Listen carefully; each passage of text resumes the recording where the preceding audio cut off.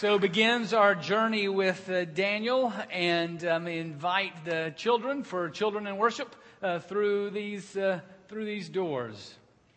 And as they are leaving, I invite you to Daniel chapter 1, starting on page 717 in your pew Bible, or you can follow along on the screen, and we'll read a portion of what you've just had enacted before you, with a little bit of liberty here or there from our presentation.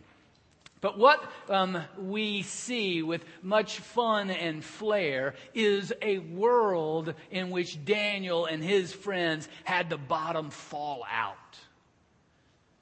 Everything that they entrusted themselves to on earth was gone. Their homes were destroyed. The temple, their churches were destroyed.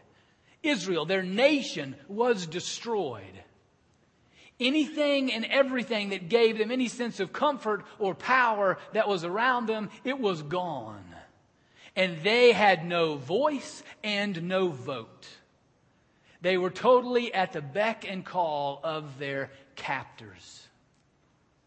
And yet, what we saw a piece of here and we'll see throughout is that eventually Daniel and friends succeed. They remain faithful to God and even end up the best and the brightest. And Daniel even with special position next to the king, as we saw. Now, as we learn from them, we're not promised that we get to be the best and the brightest, and that we get to be the one next to the king. We might even lose our heads. But from learning from Daniel and friends, we will see how to remain faithful and true to God even when the bottom falls out and nothing is as it once was. Let's pray together. Gracious God, thank you for your word. Thank you for your word enacted, for your word heard, and may we continue to hear from you and live out your truth. In the name of Jesus we pray. Amen. Daniel chapter 1, starting with verse 8. But Daniel resolved that he would not defile himself with the royal rations of food and wine. So he asked the palace master to allow him not to defile himself. Now God allowed Daniel to receive favor and compassion from the palace master. The palace master said to Daniel, I am afraid of my lord the king. He has appointed your food and your drink. If he should see you in poorer condition than the other young men of your own age, you would endanger my head with the king. Then Daniel asked the guard whom the palace master had appointed over Daniel, Hananiah, Mishael, and Azariah, please test your servants for 10 days. Let us be given vegetables to eat and water to drink. You can then compare our appearance with the appearance of the young men who eat the royal rations and deal with your servants according to what you observe. So he agreed to this proposal and tested them for 10 days. At the end of the 10 days, it was observed that they appeared better and fatter than all the young men who'd been eating the royal rations. So the guard continued to withdraw their royal rations and the wine they were to drink, and gave them vegetables. To these 4 young men, God gave knowledge and skill in every aspect of literature and wisdom. Daniel also had insight into all visions and dreams. This is the word of the Lord. Thanks be to God. Now, I want to highlight from this passage just 3 things that I noticed, and that the team that was planning this, that we noticed as we were reading through this a couple months ago. First thing to notice with Daniel and his buddies, first thing to notice is they weren't crybabies. Yeah, they did not get lost in moaning and groaning about the things they couldn't change. Now, there's a certain play. I don't mean to belittle the grief that you would feel when the bottom falls out, at such loss that they had to endure. But they chose to not stay there. They didn't cry and complain about things they couldn't change. Their faith and trust in God was foundational in their life, even when the bottom fell out and nothing was as it seemed. If at some times in their life they had felt entitled to certain things, that God was going to had promised them certain benefits in life, all of those expectations were released. They were gone because everything had been pulled out from under them. And they focused their attention on the foundational truth of God's provision for them and God's care for them. They had no fear, or didn't act on the fear that God had deserted them in the midst of such total destruction.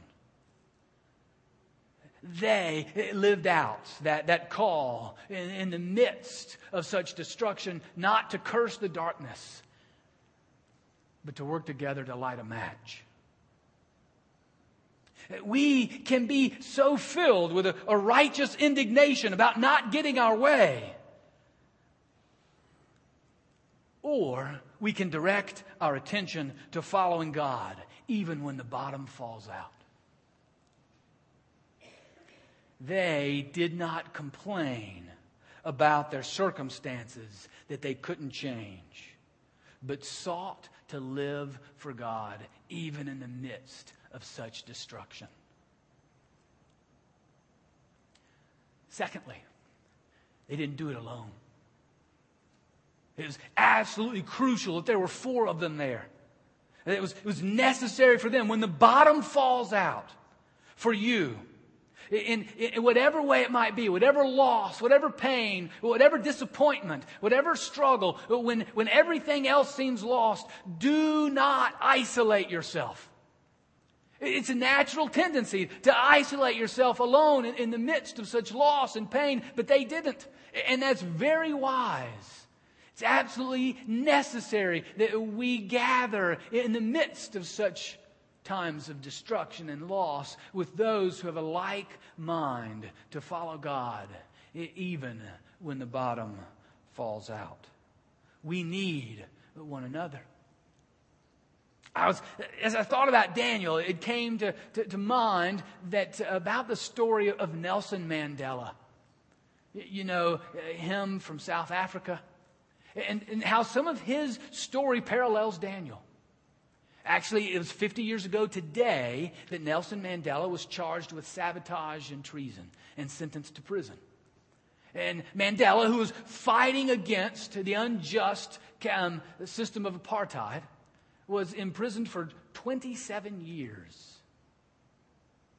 Pretty serious loss. Separated from family and children. Was given the privilege of a 130-minute visit every 12 months. And could write and receive 2 letters every 12 months.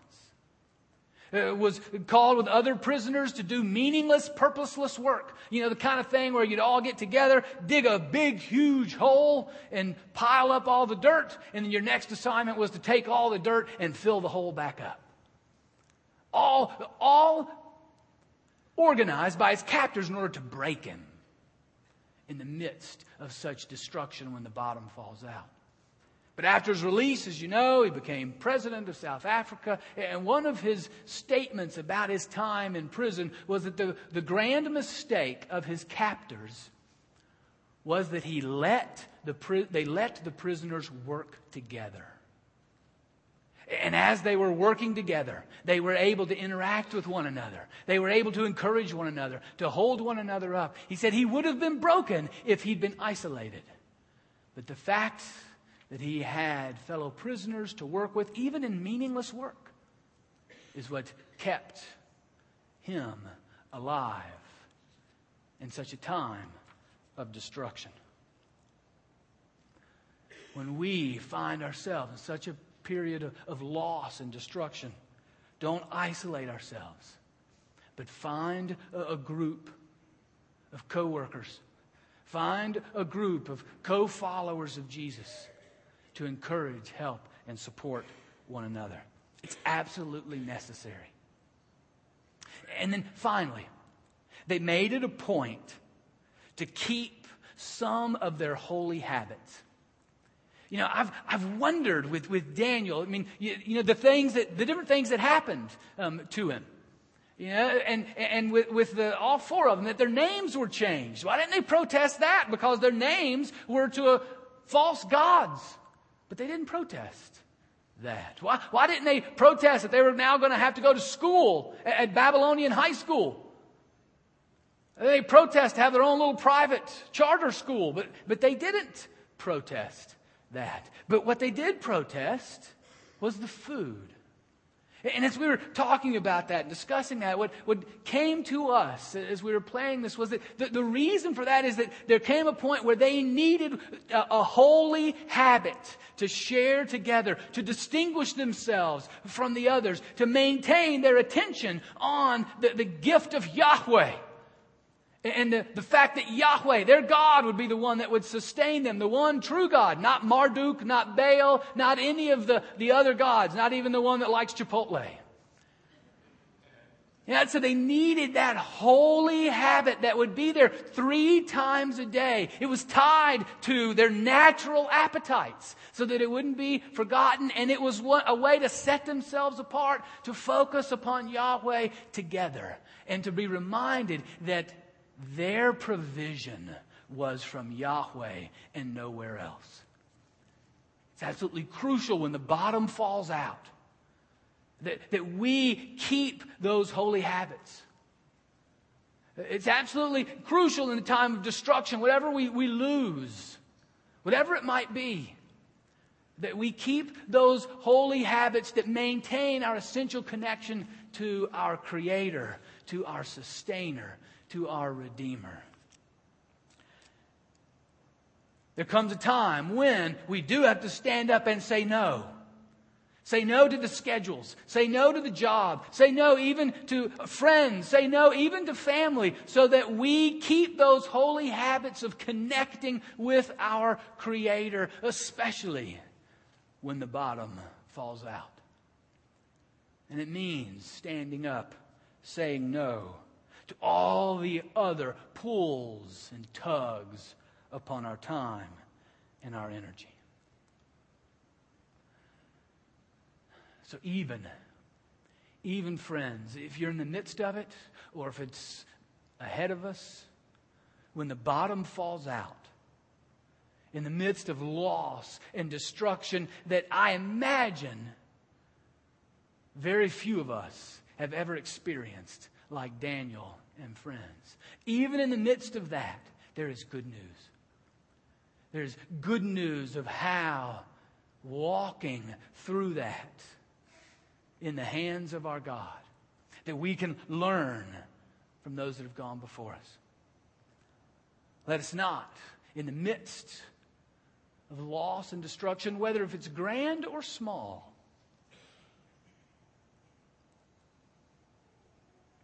that we not focus our attention on complaining and whining about things we can't change, but we focus our attention on walking with our God. Let us not, whether it's grand or small, loss and destruction, let us not isolate ourselves from those who love us and those who are seeking to walk with the same God, but let us pursue those relationships with those who will encourage, support, challenge us in this journey of being faithful for God. When the bottom falls out, whether grand or small, let's not forget the holy habits that connect us to our provider, to our sustainer, to our Redeemer, to the one true God. Amen.